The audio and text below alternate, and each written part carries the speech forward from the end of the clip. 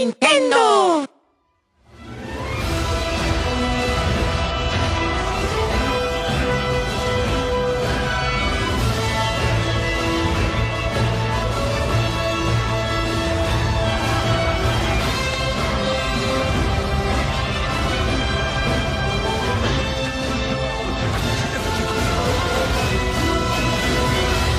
Welcome to Nintendo Voice Chat. My name is Jose Otero, and this is IGN's Nintendo Show. Joining me this week are CJ Gibson. What's up? Zach Ryan. Brap. That's right. You're playing the role of Brian and Alana Pierce. Great. So Brian and Pear are out this week, but coming up on Nintendo Voice Chat, we've got a lot of things to talk about. First, we're going to give you our final sort of verdict on the Nintendo Switch presentation, the events of last week. Then we're going to follow that up by telling you our impressions of actually playing Nintendo Switch. CJ and I had hands on.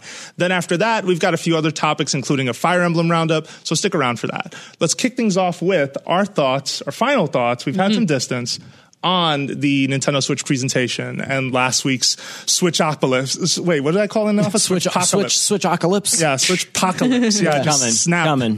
What did you guys think?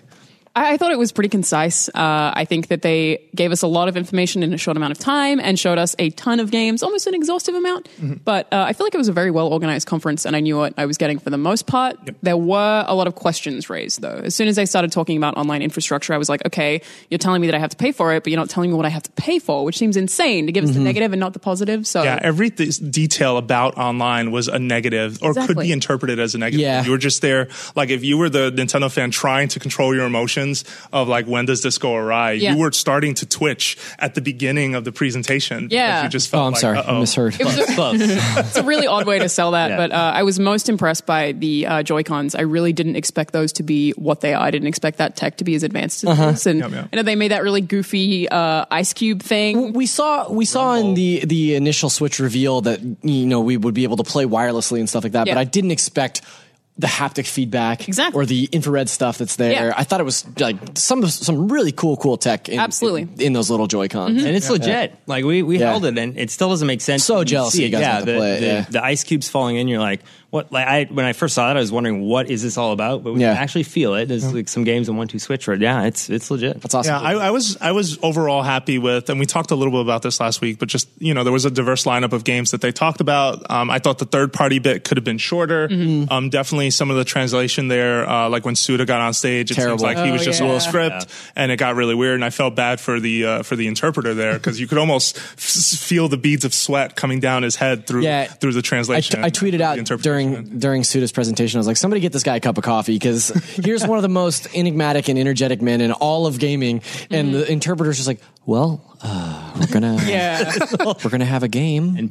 So there was a NeoGAF thread about the Suda translator specifically that basically, I don't know if this was verified, but it basically said that he went totally off script and also made jokes that don't translate well. It was so he was like, I don't know what to say. Yeah, there was wrestling in jokes, it sounds like, where basically the American equivalent would have been, can you smell what Suda's cooking? Which at that point, I don't know that would have worked out so well. I mean, in the moment, would you be the guy trying to interpret, going, that's going to come into your head? Like, I felt for that guy. All right, but I will say that the question for the table: what do you guys think he was cooking, though? No. But the thing I would say is that the thing that surprised me is that there were some dropped balls, some odd dropped information.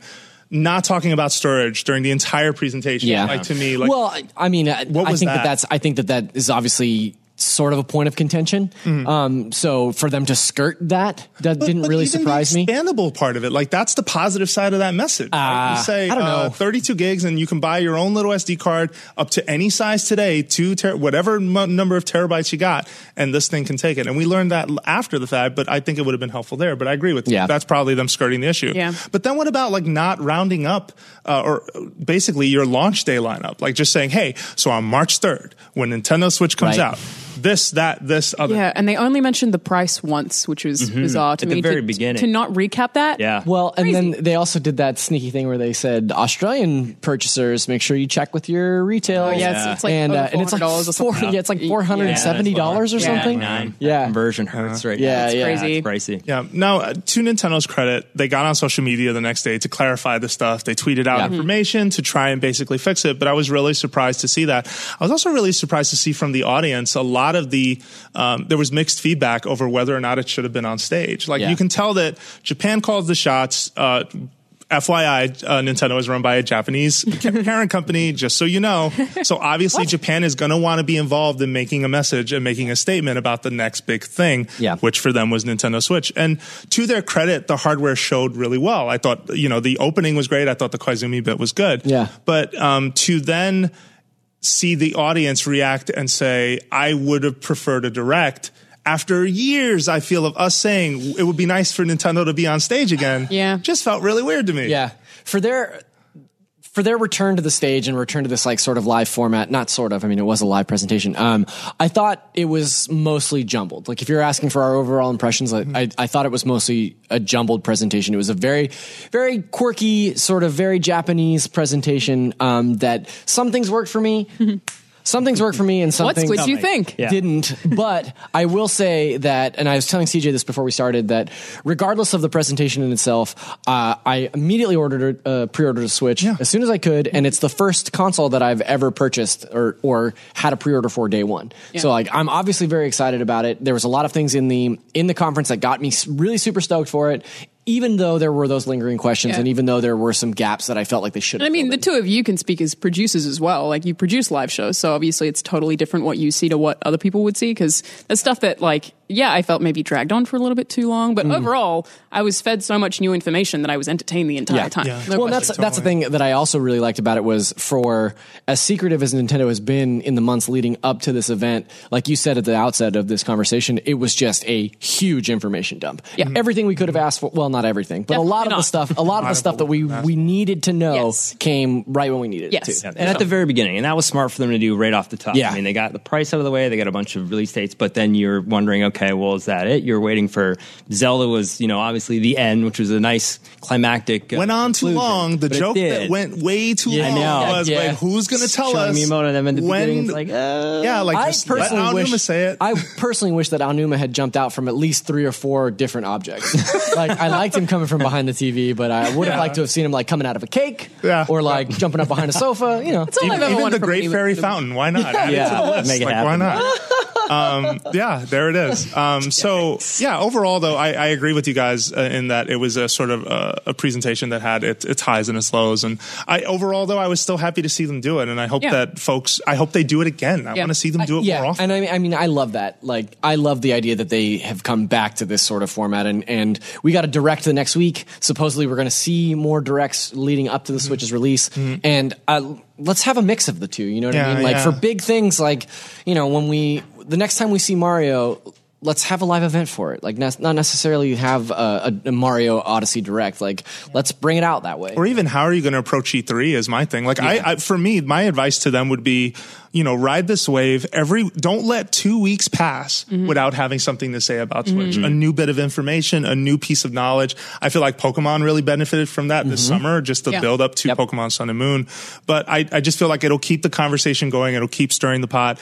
Eventually you have to talk about online, and hopefully you have good things to say too with that, because I felt like I didn't hear those things that night, and that was a big bummer. Overall, like, that was the stuff that most people have been asking the most questions about was that. And just, you didn't set the table. And Virtual Console, not mentioning that at all is crazy. But I also want to say that this conference, compared to some of the E3 conferences we get from Microsoft and Sony, at least they didn't play dubstep the whole time. And, they didn't have generic looking shooters. Like, they really have their own personality. And it showed. It absolutely showed. So then let us switch over to round 2. How long do you think we can get away with doing that? I think every podcast under the sun is going to just...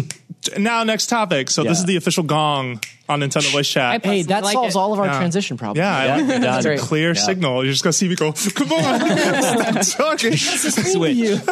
All right, but let's then switch to talking about actually playing Nintendo Switch. So CJ and I were in New York, and we got to go hands-on with this thing.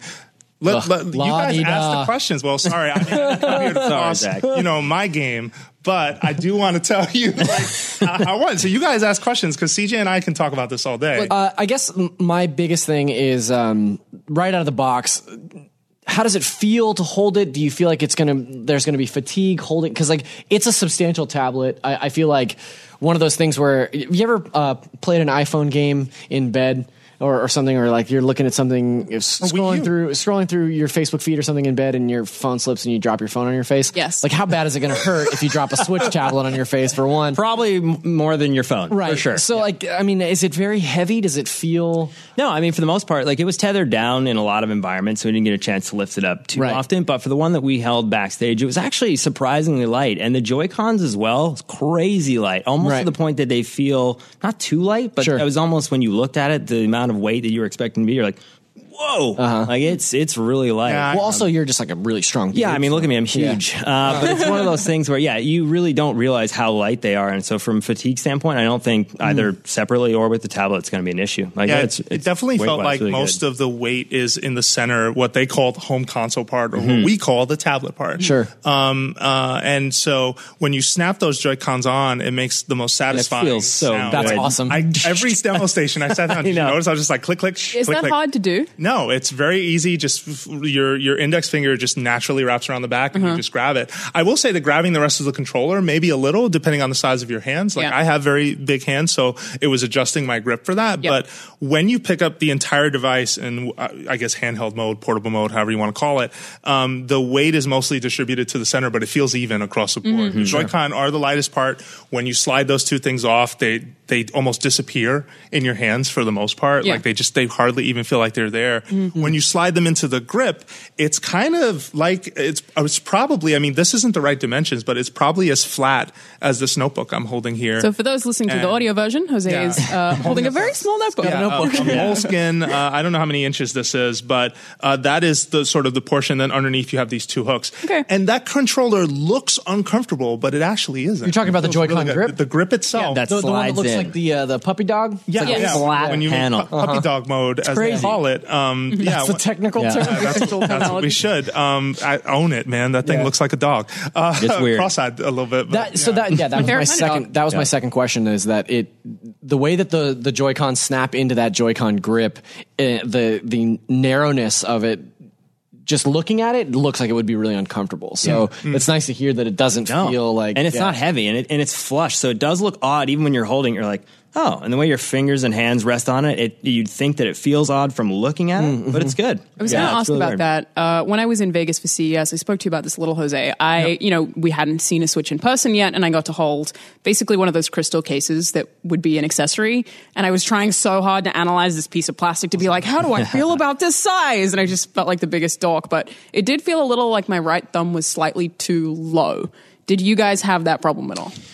So I had that problem with the Joy-Cons because each Joy-Con has a different side. So when you're playing with it like this, you're going to have a preference for a left Joy-Con or a right Joy-Con depending on how it feels, because they both feel different. So within the controller, it's not an issue, but separately, I think it's so. Yeah. Oh, yeah. Because of the way the buttons are positioned on the actual. You're talking about separately in terms of like one and one. Like when I have one and you. Exactly. Okay. So I think there's going to be camps. There's going to be a left camp and a right Joy-Con camp because it's very different. Right. I was talking to it's mine. Yeah. I was talking to IGN's Andrew Goldfarb about this, and he was saying that he feels like player 2 will always be at an automatic distinct disadvantage because of the positioning of that point. Right. Yes. I want to talk about that too because it's so close to the edge. face button. Yeah. Well. So first and foremost, like when the Joy-Con are attached to the portable tablet itself, I did feel like with any new controller, it's like, okay, where does my thumb go this time? And I feel like because I'm used to Wii U or even Xbox One or PS4, I play them all. It was just weird to reach down for the right analog stick for Zelda. And you'll notice we have a hands-on video where it runs for like 10 minutes. Every once in a while, I forget where it is. I'm like, oh, wait, that's right. It's down there. But I feel like that comes with any controller. Now, in terms of the Joy-Con and how they feel if you're left or right Joy-Con, I purposely asked for the right Joy-Con on Snipper Clips, which is a game that they demoed there. It's this which looks awesome, game. By the way. Yeah. It's my favorite game from the event, not called Zelda. Not. Because it's this fun puzzle game where you're basically cutting shapes out of each other. You're both made of paper, and you're trying to solve these different puzzles. And there's a variety of them. Some of them are you have to fit within an outline. Others are you have to move objects across the board, et cetera, et cetera. And I purposely asked for the right Joy-Con just for the purpose of trying it. Yeah. It felt fine. Once the wrist strap was on, the Joy-Con strap, I had no problem and didn't feel any way like sort of a, I don't know, just any cumbersome sort of element to it, despite the Joy-Con the joystick itself being at the center of the controller. Now that said, the one thing I didn't get to do that CJ did was you got to play Mario Kart battle mode or just a race, the whole thing, using a smaller Joy-Con. How did you feel, and did it have a wrist strap or did it not have a strap? So I tried to purposely play it with both, and it definitely feels way better with a wrist strap, because what happens with when you look at the buttons on the joystick, and we actually have a really good walkthrough where Jose gets a nice good close-up of it, the buttons are almost inset because when it slides into the dock, I can't hit it. And so trying to actually find them in that position where you're playing is super awkward because they're recessed. So you have to have your fingers really flush to the Joy-Con, and I didn't like it. But with the wrist strap, way better. So explain to me how having the wrist strap on changes the way you're holding the controller. So it adds a certain amount of thickness basically to the vertical part of the controller. So imagine where the top horizon, like that line is, that now moves up a couple centimeters, and then the buttons themselves actually are further protruded out. Protrude out. And so I feel like the Joy-Con strap was the answer to, man, these controllers are too small. What are we going to do? Yeah. So you think that they essentially retconned and said that we need to add this peripheral basically to... I mean, I think so. I think it's the reason why it comes with every Switch, to be honest. I mean, I think it is very much that if you had to play without it, I mean, you can, but it is way more comfortable with it. Even when you're holding them vertically and you have the strap on, you notice that it just has an extra layer of thickness that just feels much better in your hands. That said, some games use that, like the ones that we played, like holding vertically, that milking game in 1-2 Switch. Oh my gosh. It was just really weird because the buttons that they're asking you to push down, you're using your index finger and then you're using your ring finger, which is very unnatural. That was what they recommended, and so I tried it that way, and it felt really strange because you're like 1-2, 1-2. How's that again, Jose? That would be because that's the way that you actually milk cows. It was really, really, it was the strangest demo I have ever had in my career. It looks very odd. Back to the point of left and right, we know that you can buy extra controllers. How much is that? $80 for two more Joy-Cons? I just wanted to ask you, do we know if you can buy them separately? Yes, you can. So they're $49.99 if you're getting an individual. They are $79.99. This is U.S. pricing, by the way. Apologies to our friends in Europe and Australia and all over the world. Nintendo Voice Chat is recorded in America, and so we go by America pricing. It's crazy to me that anybody would just buy a left or a right control, like a left or a right Joy-Con, when for $30 more you get them both. Well, I'm kind of thinking for kids, honestly. I think it's parents. I think, Junior lost the left Joy-Con again. Time to go to the store. Junior's always doing that. The kid needs to get it And it was really weird because when we looked at the Joy-Cons, did you end up getting the, you pre-ordered, did you get just the gray? Or I did get the gray. Yeah, because I felt like it came in waves. The first wave of pre-orders was standard, and then the second wave was the neon one. And I probably honestly would have ordered the neon one had it been available. So I got the standard gray, and after seeing it at the event, I wish I would have got the colored ones because it looks cool. It looks cool, but it didn't translate, I feel like, live as well as it does when you're there actually seeing it in person. It looks really good. Yeah, we had questions that were like, is it going to look just like unorganized, messy? But then seeing more photos of it, I'm like, damn, it looks good. Contrast is good. And it's very easy to tell what side you're playing and like once you switch. Like that was the thing I think I appreciated the most. It wasn't like, oh wait, who's who? It's like, no, blue's over there, and red's over there. Go. Yeah. And do you see that on screen as well? Are they represented in blue and reds, first and second player? I believe they're represented somehow. I just can't remember off the top of my head if that's it. But to me, it was just once you get into the rhythm of playing that game, you know what side is on that side versus like whether they represent it or not. Like, that's a good point and a good question. So the other configuration that I wanted to talk about is like one of the things that I know this is going to sound like a silly question, but like one of the things that I really loved about the Wii was when you're controlling with either side, the nunchuck and the Wii remote, the ability to like not necessarily playing a game with really heavy motion controls or something, just sort of sitting comfortably or casually and not holding a controller here like this. Would you ever play a Switch game docked with the controllers separated in your hand, or would you always plug them into the Joy-Con? Do you feel like you would hold those two just independently of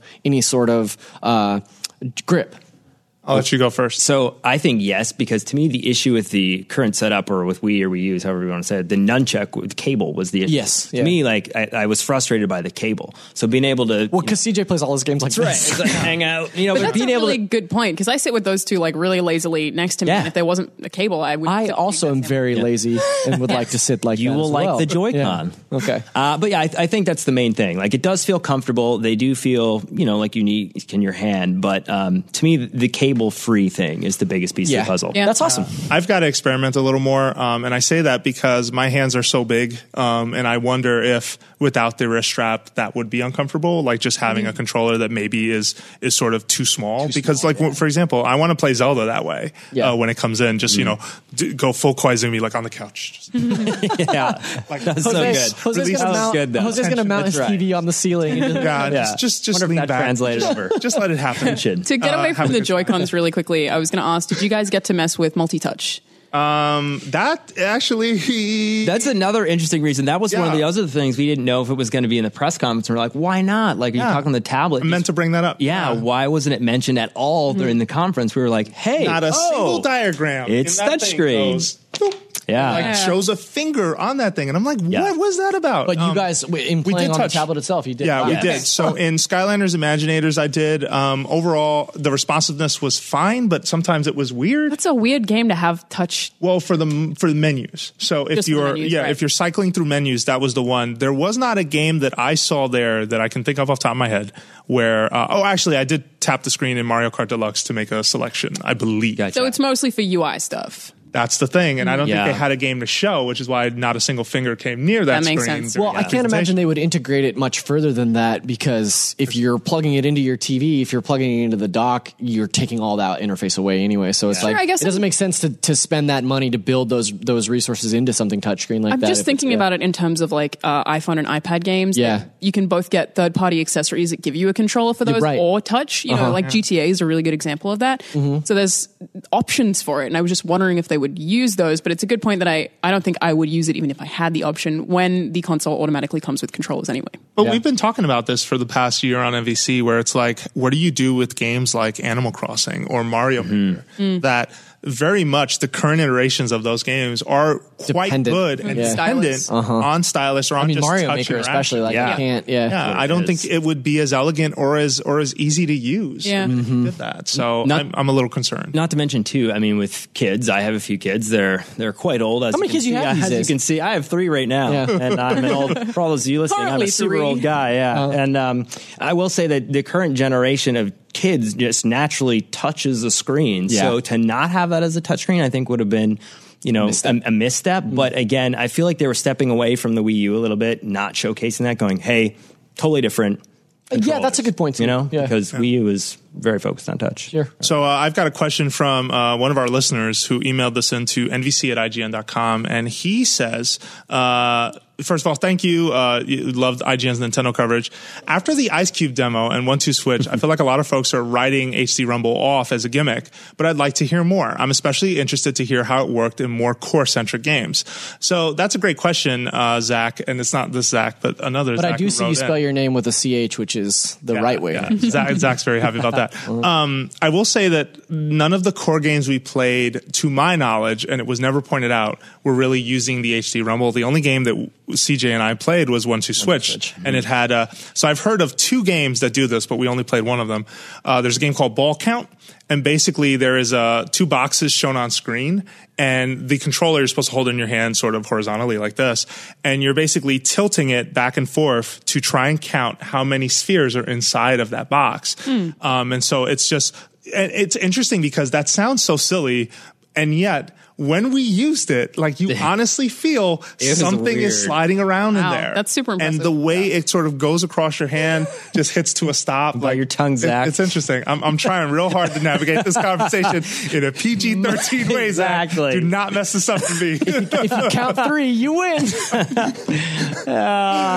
great. I know. Yeah, exactly. I will say this. I was super skeptical with that, you know, Rumble HD. What is it? Is it Rumble HD? No, they just call it HD Rumble.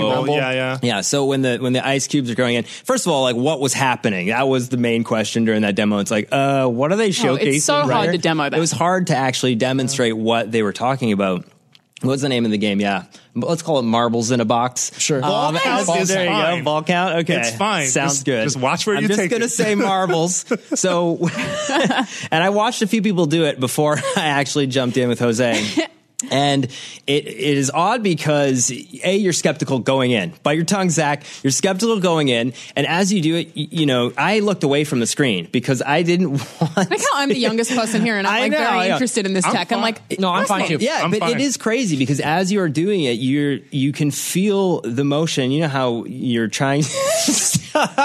Oh my goodness. All I'm going to say is this. As you do it with an iPad, you have an iPad in your hand and you can see something visual. It's amazing as you look away from the screen.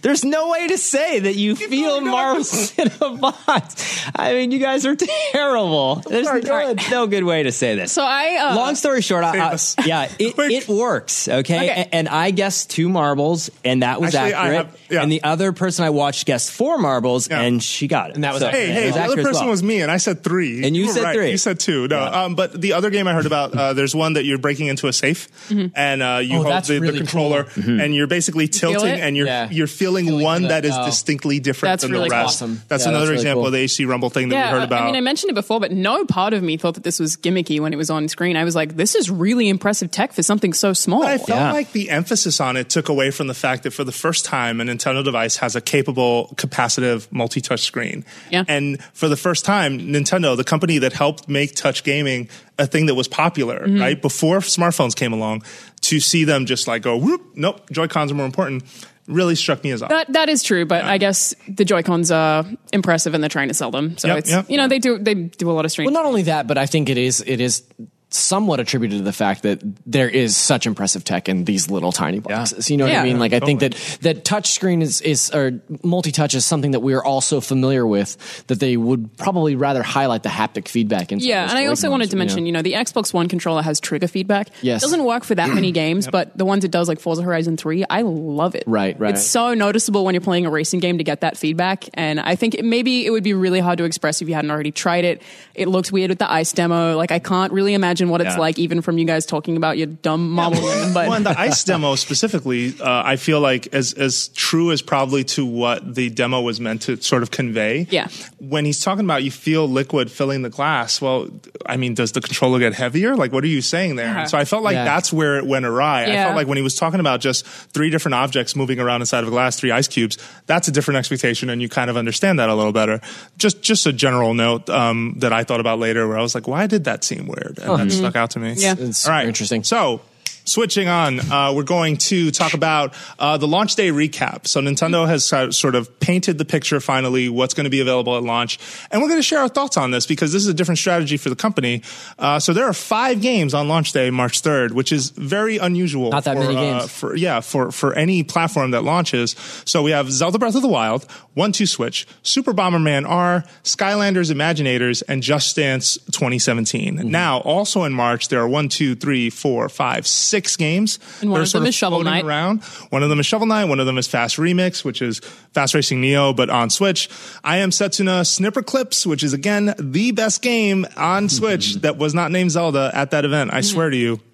Binding of Isaac Afterbirth Plus. Sorry about that. And Has Been Heroes. Okay. For comparison, Wii, when it launched in November 14, 2006, launched with 21 games. Wii U launched with 32 games. That was in 2012. Wow. Yep. And 3DS, another point of comparison, which launched in March 2011, launched with 18 games. But I just want to point out the first party lineup then, because it was not good. It was Nintendogs, Pilot Wings, and I believe Steel Diver. Steel Diver, yeah. So let's talk about this. I mean, how do we feel about this launch lineup? And what are you motivated? What do you think this is a symptom of? Regardless of however many games it launches with, the most important thing here is that it launches with Zelda. Yes. I think that's the reason I pre-ordered. That's the reason that probably CJ pre-ordered. I mean, A, we've been waiting for Breath of the Wild for so long, and it's finally here. And B, the fact that it launches, like, that's at least a solid month or more of something that I want to play every day, probably, So that for me is a no-brainer. And then by the time I'm through with Zelda, there's a few other games that are going to be out, maybe later in March that I can pick up. Snipper Clips, Shovel Knight, things like that. To offer a totally different perspective, I did not pre-order. I feel like I'm one of the only people in the office. I didn't either, actually. Oh, you didn't either? No, I have not. I'm not going to get one on launch. I'm going to play Zelda on Wii U, and this is in part, I don't earn a ton of money. I don't have several $100s to just spend on a new console. Maybe I would. Preach. Keep going. Maybe I would if there were a 32 game lineup, and that is totally a factor, but Zelda being on Wii U means that that's not a thing for me, but I feel like Mario probably will be. Yeah, for me it's also with Xbox One and PS4. I wouldn't have bought those on launch either. And that's a sentiment that I've heard a lot around the Switch's launch, that if Zelda is coming to Wii U, save the $300, play it on Wii U, and then wait until there's more titles later in the year. And part of me wants to wait for a price drop, but I mean, the Wii U didn't really have a price drop, but then I don't feel right comparing it to Wii U because 3DS has had a price drop. Most recently, you could get a new 3DS for $99. That's insane. So I wouldn't be surprised if we do eventually get a price drop for a more handheld device. Yeah, I mean, I'm not maybe the best test scenario for, well, why didn't you pre-order? I mean, I work in this. Like, I feel like I'm going to have one in the office. Literally your job. I felt like I don't have to have this yet, but I will buy it eventually. But I did feel like, man, this launch lineup's a little thin. What I do appreciate about it and what I do like about it is that there is variety to it. 1-2 Switch is obviously the casual play. Super Bomberman is the classic play. Yeah. Skylanders Imaginators is the kid play. Just Dance is the Just Dance play. And believe it or not, that game is very successful with certain audiences.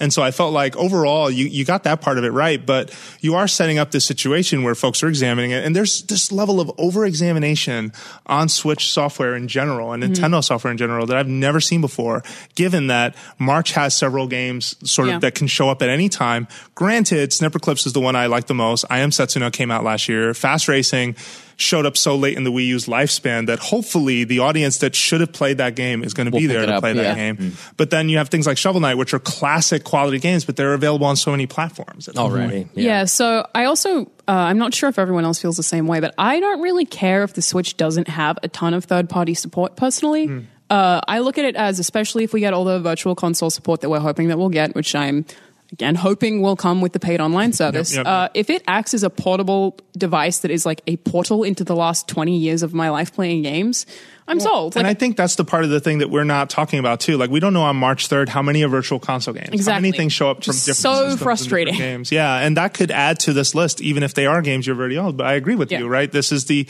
portable device that represents a major part of your gaming history for some of us that grew up with Nintendo.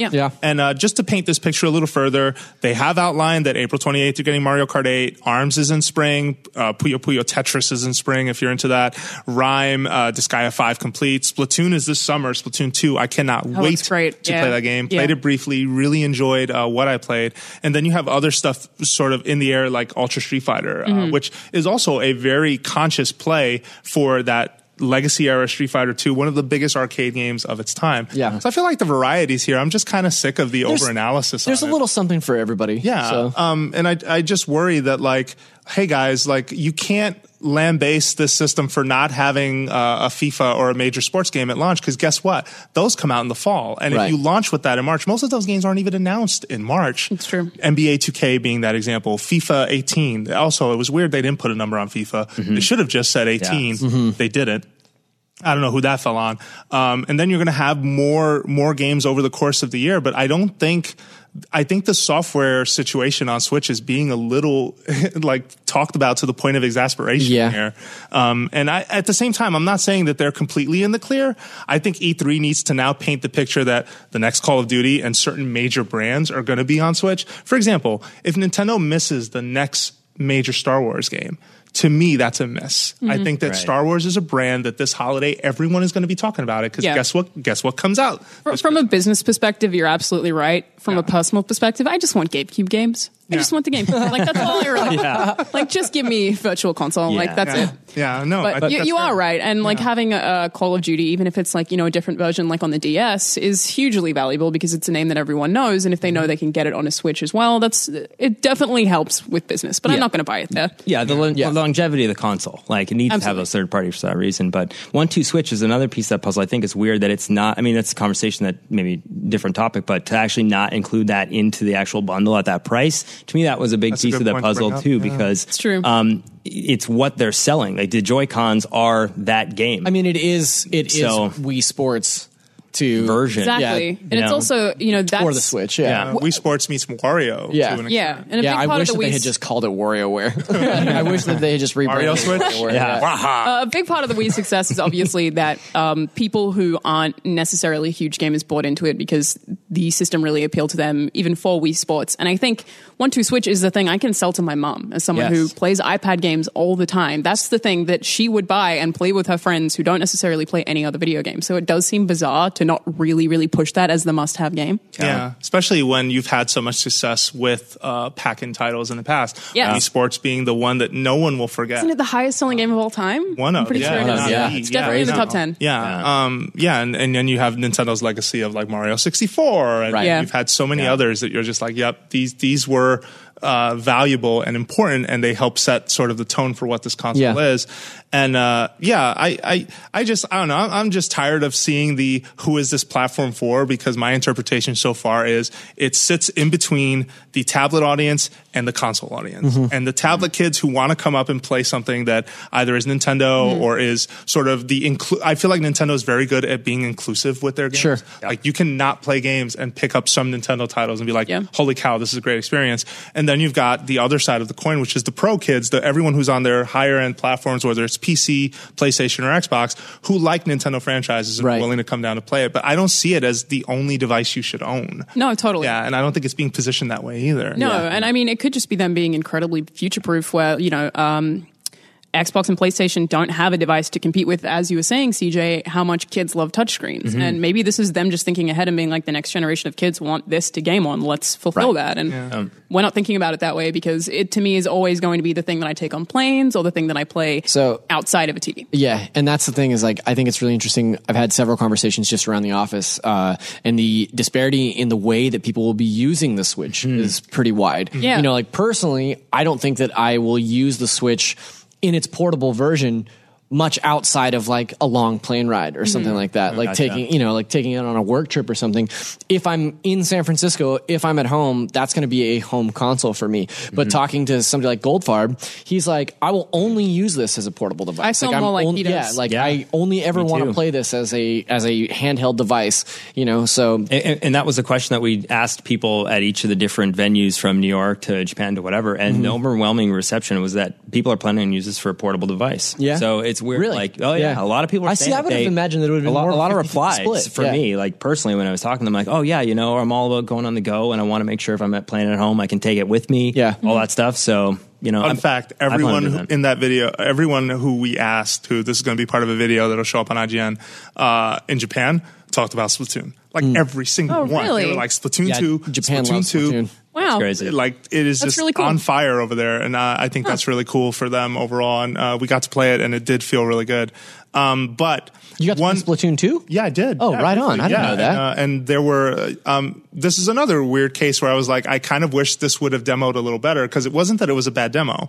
I do like that. So they had 4 weapons you can choose from. There was a basic, like the charge shot and how that's changed. Now you can like hold a charge and then like swim away and come up and fire on someone. You don't have to like charge up in the moment.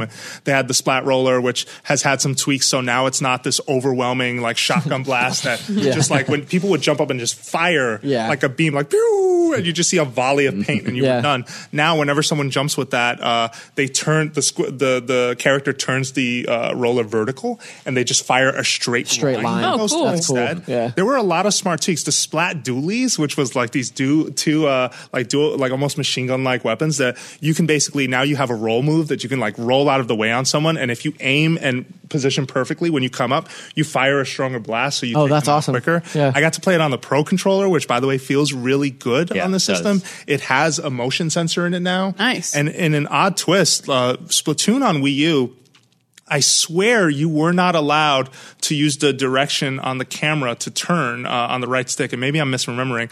You can use everything on this controller. You can use the motion to turn, or you can use the stick to turn. Everything was switched on. I'm sure there are ways to sort of customize that experience. But I think the thing that hurt that demo, and the reason I'm seeing a lot of people saying this doesn't feel like an upgrade, is that you had them play Turf Wars, Turf Wars is a mode that was in the last game, and that's the equivalent of telling you, oh, just play a deathmatch at this Halo 6 demo. Yeah. It's not something new and exciting, and maybe they were scared of teaching people the rules again for Splatoon, but I feel like that was part of the reason why you didn't see everything about why is this a sequel. And I also think part of the expectation folks had coming in was this is a port, and it's not. Like I completely thought it was smart until the conference. It didn't look dramatically different graphics-wise either, which I don't care about. But Zelda doesn't either, but I think with Zelda, no one seems to care.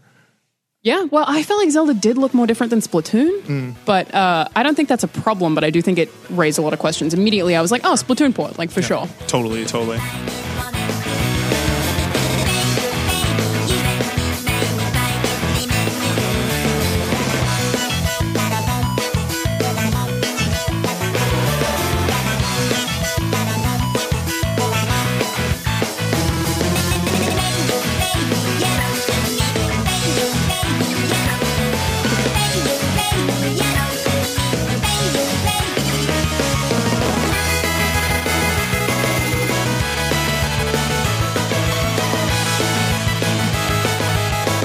Then last thing on this topic before we move on is that I think the other barrier for them in terms of kind of getting this audience, though, is this expensive ecosystem that folks are going to be swimming into. So I brought some examples here just to kind of set the table. We're not going to read every price, but I just want to set these examples up for you guys. And reminder, these are all U.S. prices. This is not taking into account international. Sorry, Australia, you pay a lot for stuff, for video game stuff. So a Pro Controller is $70. $69.99. Joy-Con charging grip is $29.99. Now, fun fact, the Joy-Con grip that comes in your Nintendo Switch set does not charge your Joy-Con. The only way to do that is to buy a $30 accessory that will allow you to charge it. There is no USB at the top of that device. It's rough. They will charge if you leave them in the dock, though, when you're not playing. Okay. That's, of course, a configuration. 20 hours, they said, to be thinking about. The battery life, so it's good. Here's what I see as an essential set of Joy-Con have 20 hours. That's impressive. About that's awesome. 20 hours I missed that. charge each. Which is really cool. Here's essential accessories that I'm just like, man, this is going to cost a lot. If you want a pair of Joy-Con, so you can have 4 players in the house, and an extra Switch dock so you can go to any TV in the house, that's a $90 and an $80 purchase. You're paying $169.98 for the ability to have 4 people play at home and be able to switch TVs if you had to. It's a lot of money. It's expensive. Joy-Con, pair of Joy-Con, let's say you want an extra Switch dock, a pair of Joy-Con, and Joy-Con charging grip, which again, this I feel falls into the essential category because you might want your extra pair, you want a way to charge, and you want another Switch dock in the house. That's $200. That's crazy. It's a lot. I just worry that on the flip side, the Pro Controller being $70 is cheaper than I think you can currently get a DualShock or an Xbox One controller for right now. I'd have to double check. I'm pretty sure it is. I think they're around the same. Are they? They're either around the same. I know when you get into the Australian prices. I think a DualShock 4 is $59.99. Damn. Yeah. And I actually wanted to ask a question. So, going into pre-ordering and stuff, I sort of just assumed that I was going to get a Pro Controller. But given how comfortable you're saying the grip is with the Joy-Con and also the ability to play Sans grip, how imperative is it to buy a Pro Controller day one? I mean, I think a lot of the people who are doing competitive stuff will just want that, but I don't know. I don't personally feel like I would need a Pro Controller based on being able to slide. The competitive scene, especially like if we see Smash Bros., they're going to want GameCube controls. Well, that too. We have no idea if there's an adapter for that. No, we got to find out. Or if there are Joy-Con configuration that has more of a GameCube like dare I say it? Yeah. Wavebird 2. Wow, yeah. Good point. I think it depends on your needs. The one benefit of getting the Pro Controller to me, outside of it's a bit more comfortable to hold, right, for long. Yes, because it is basically a regular shaped controller. Zelda. For Zelda, or I definitely didn't get to play Switch long enough to say, I've been playing for an hour and this is how my hands feel. I can't tell you that, but I can say that what have you done?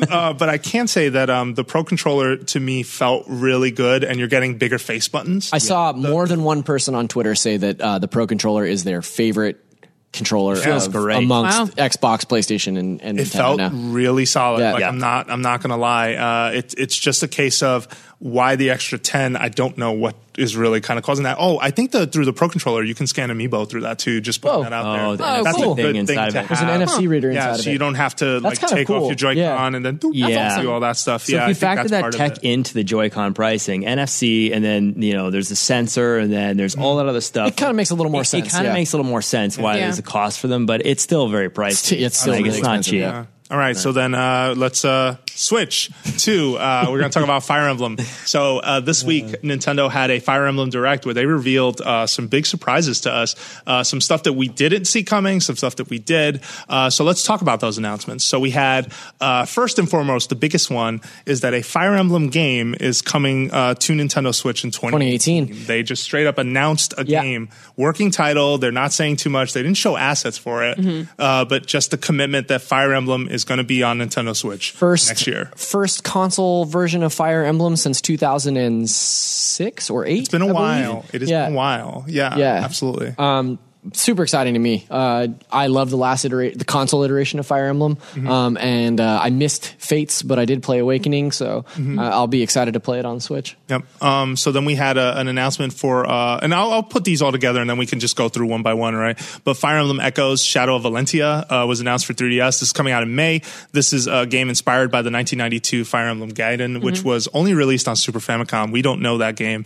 They also talked about an Amiibo 2-pack that's going to come out as well. Fun fact, Fire Emblem has 7 Amiibo so far. If you They're all pretty damn good-looking Amiibo, too. They are, The Smash series had several because there are so many Fire Emblem characters in Smash Brothers. So then you have Fire Emblem Warriors, which, surprise, we knew it was coming to Switch, but now it's also coming to new 3DS. Dun, dun, dun. And then they talked about... That makes sense. I mean, Hyrule Warriors came to both.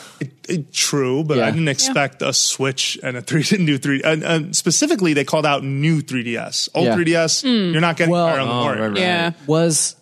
Wasn't Hyrule Warriors exclusive to new 3DS? No, it should have been because it ran really crummy on regular 3DS. Very crummy indeed on the regular 3DS. And then they talked about Fire Emblem Heroes. It felt like after watching this Direct, this is Nintendo being very committed to continuing to push Fire Emblem, which had a renaissance on 3DS, to be fair. It's funny because they were talking about not that long ago about it potentially being canceled. They were going to cancel all Fire Emblem games. With Awakening, Awakening not done well? Done well, and it did. So they were like, well, all right, I guess we go hard now. All games, here you go. Like it was totally out of the blue. I didn't expect that. But I'm looking forward to the mobile game as well. And I wonder if there'll be tie-ins between different versions. Yeah, absolutely. And it's a good question to ask, but with Heroes, especially, like, this is a free-to-play Fire Emblem game. It's, sort of Nintendo and DNA once again working on this thing. I'm sure Intelligent Systems is somewhere in there. But for folks at home, DNA worked on Record Keeper, which you can play right now, and it is a similar style game in terms of that it has a gacha mechanic that I've watched Justin Davis sink dozens, if not hundreds of hours into. He swears by Record Keeper. So I'm totally on board with that idea. And I think the thing that most attracted me to Fire Emblem Heroes is that they describe the battles as sort of bite-sized. That's one of the things that I really loved about Awakening is these like really long, tense battles. But I play mobile games when I'm on the bus. And so the idea that I can play a strategy game in these sort of 3 to 5 minute bursts, I think is really, really cool. And it's all confined to one window too. Like, you're not scrolling around this path. Like, you're just sort of making it happen within the content of one screen. And it's held vertically. Like, I was expecting I was totally expecting it to be horizontal. Yeah, it's 100%. Nope. One hand on the train, just tap it away on my Fire Emblem. upgrading my army. I mean, so I'm taking this as far as I can go. Sure. What did you guys like enjoy the direct overall? Do you think this is a smart move for them? Just out of curiosity. I'm interested, kind of to Alana's point, I'm interested in how hard Nintendo is leaning into Fire Emblem. I think it's very clear that between Awakening and all 3 versions of Fates, that this has become one of their flagship series. And I think it's really, really awesome that they are building up not necessarily a new IP, but really leaning into Fire Emblem as like the next pillar of a Nintendo franchise. I think it's really smart. Yeah, I think Heroes, just like kind of Pokemon Go and Super Mario Run is intended to draw outside audiences with the mobile version into potentially buying the other versions. And I think for people who aren't familiar with Fire Emblem, seeing that there are 4 separate games is kind of scary. Mm-hmm. So they're like, which one of these do I buy? What makes them all different? But I mean, they kind of went over that with the last games that released anyway. So I don't know. I'll be very interested to see how many people jump over to the console versions after playing it on mobile. Yeah, no, totally. Yeah. And even this month, right, we'll get MPDs for December and find out if Mario benefited from the synergy of having Mario Run out at the same time. Yeah. Did, the Nintendo 3DS and Mario games in general get jump a bumper up. night, yep. bumper not? I will say this. This is a good question. Bumper night is my favorite mobile game. Bumper night, new thing. I'm just going to snap my fingers every time I'm like, move on. We got an email from Jeremy who said, hey, so hello MVC crew. Today, Nintendo held the Fire Emblem Direct, announced several titles. And he says, personally, I feel that Nintendo and perhaps those at Intelligent Systems as well are building too much on the recent success of Awakening. And it certainly shows. He felt like some of the design decisions, in Fates, he wasn't a big fan of how children were implemented, for example, in Fates, whereas in Awakening, there was very sort of smart and specific way that came about. But then he points out, and let's go over this, right? We had Awakening in 2013. We had Fates in 2016. Now we have Shadows of Valentia in 2017, a Switch game in 2018, assuming it doesn't get delayed. We had Tokyo Mirage Sessions, which counts as a Fire Emblem-like game. It was a spin-off with those games, 2016 on the console side. Fire Emblem Heroes, which is coming out February 2nd on iOS and Android. And then you have Warriors 2, which is a 2017 game. So his point... what about Advance Wars? Like, why go all in on Fire Emblem? That's the thing that really bummed me out. Like, I like Fire Emblem. Yeah. I love Advance Wars, and I really wish that they would have. I think I tweeted about this too. I was really hoping to see something about Advance Wars coming back, but it seems like Fire Emblem is their strategy game of choice moving forward, and that's something we're all going to have to learn. People are really attached to those characters as well. I really think it is going to be a huge marketing problem that they're going to have. Okay, but taking a look at this list, right? So you've got a Fire Emblem for each audience that would want a Fire Emblem, right? That's true. Shadows of Valentia is for the people that played Fates to death and need something more 3DS. On 3DS, right? Yeah. Nintendo Switch, the Fire Emblem for Switch is a completely new crowd, or for fans that own both platforms.